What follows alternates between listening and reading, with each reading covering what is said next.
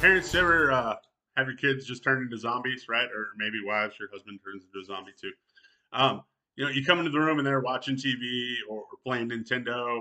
Sometimes my kids are doing both at the same time, supposedly. Like the TV's on, but the Nintendo's also in their hands, and they have no idea, what either of them's really doing.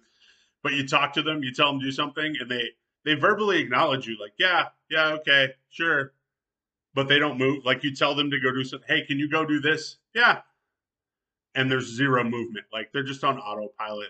They're answering you. They're saying the right thing, but there's no actual movement. Especially one of my kids, my son. You say stuff, and he hears you, and once you make him mad enough, he acknowledges you, but he doesn't move. He doesn't speak. He doesn't do anything that acknowledges. So then you say it again, and he's like, "I heard you. I know." And you're like, but you didn't move. You didn't even say anything back. Like there was zero acknowledgement, zero sign that you heard a single word that I said.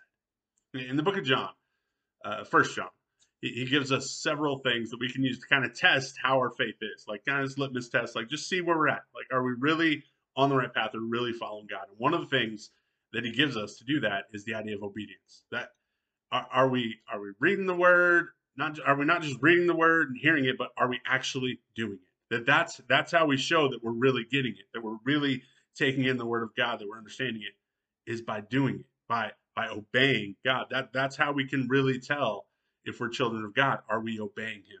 Are we doing the things that He says, or are we just kind of going through the motions? Yeah, yeah, God, sure, and going on about our day and living how we want to.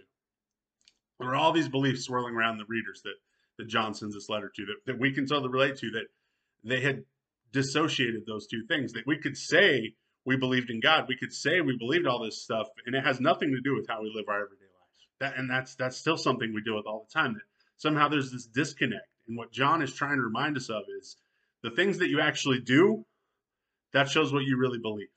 That these two things are connected. You can't separate them. I can't say that I believe something and then not follow that up with the action that goes with it. That one of the things that shows if my faith is real is if I obey the things that God says. If I truly believe in God, if I truly believe He is who He says He is, that He is the God, that Jesus is His Son, that He died for me and rose again, and that I get to have this new life in Him. If I believe all of that, if I truly do, then I'm going to obey Him, then I'm going to follow Him and do the things He calls me to do. That shows that we're truly His children if we do what He says. Love you guys. See you soon.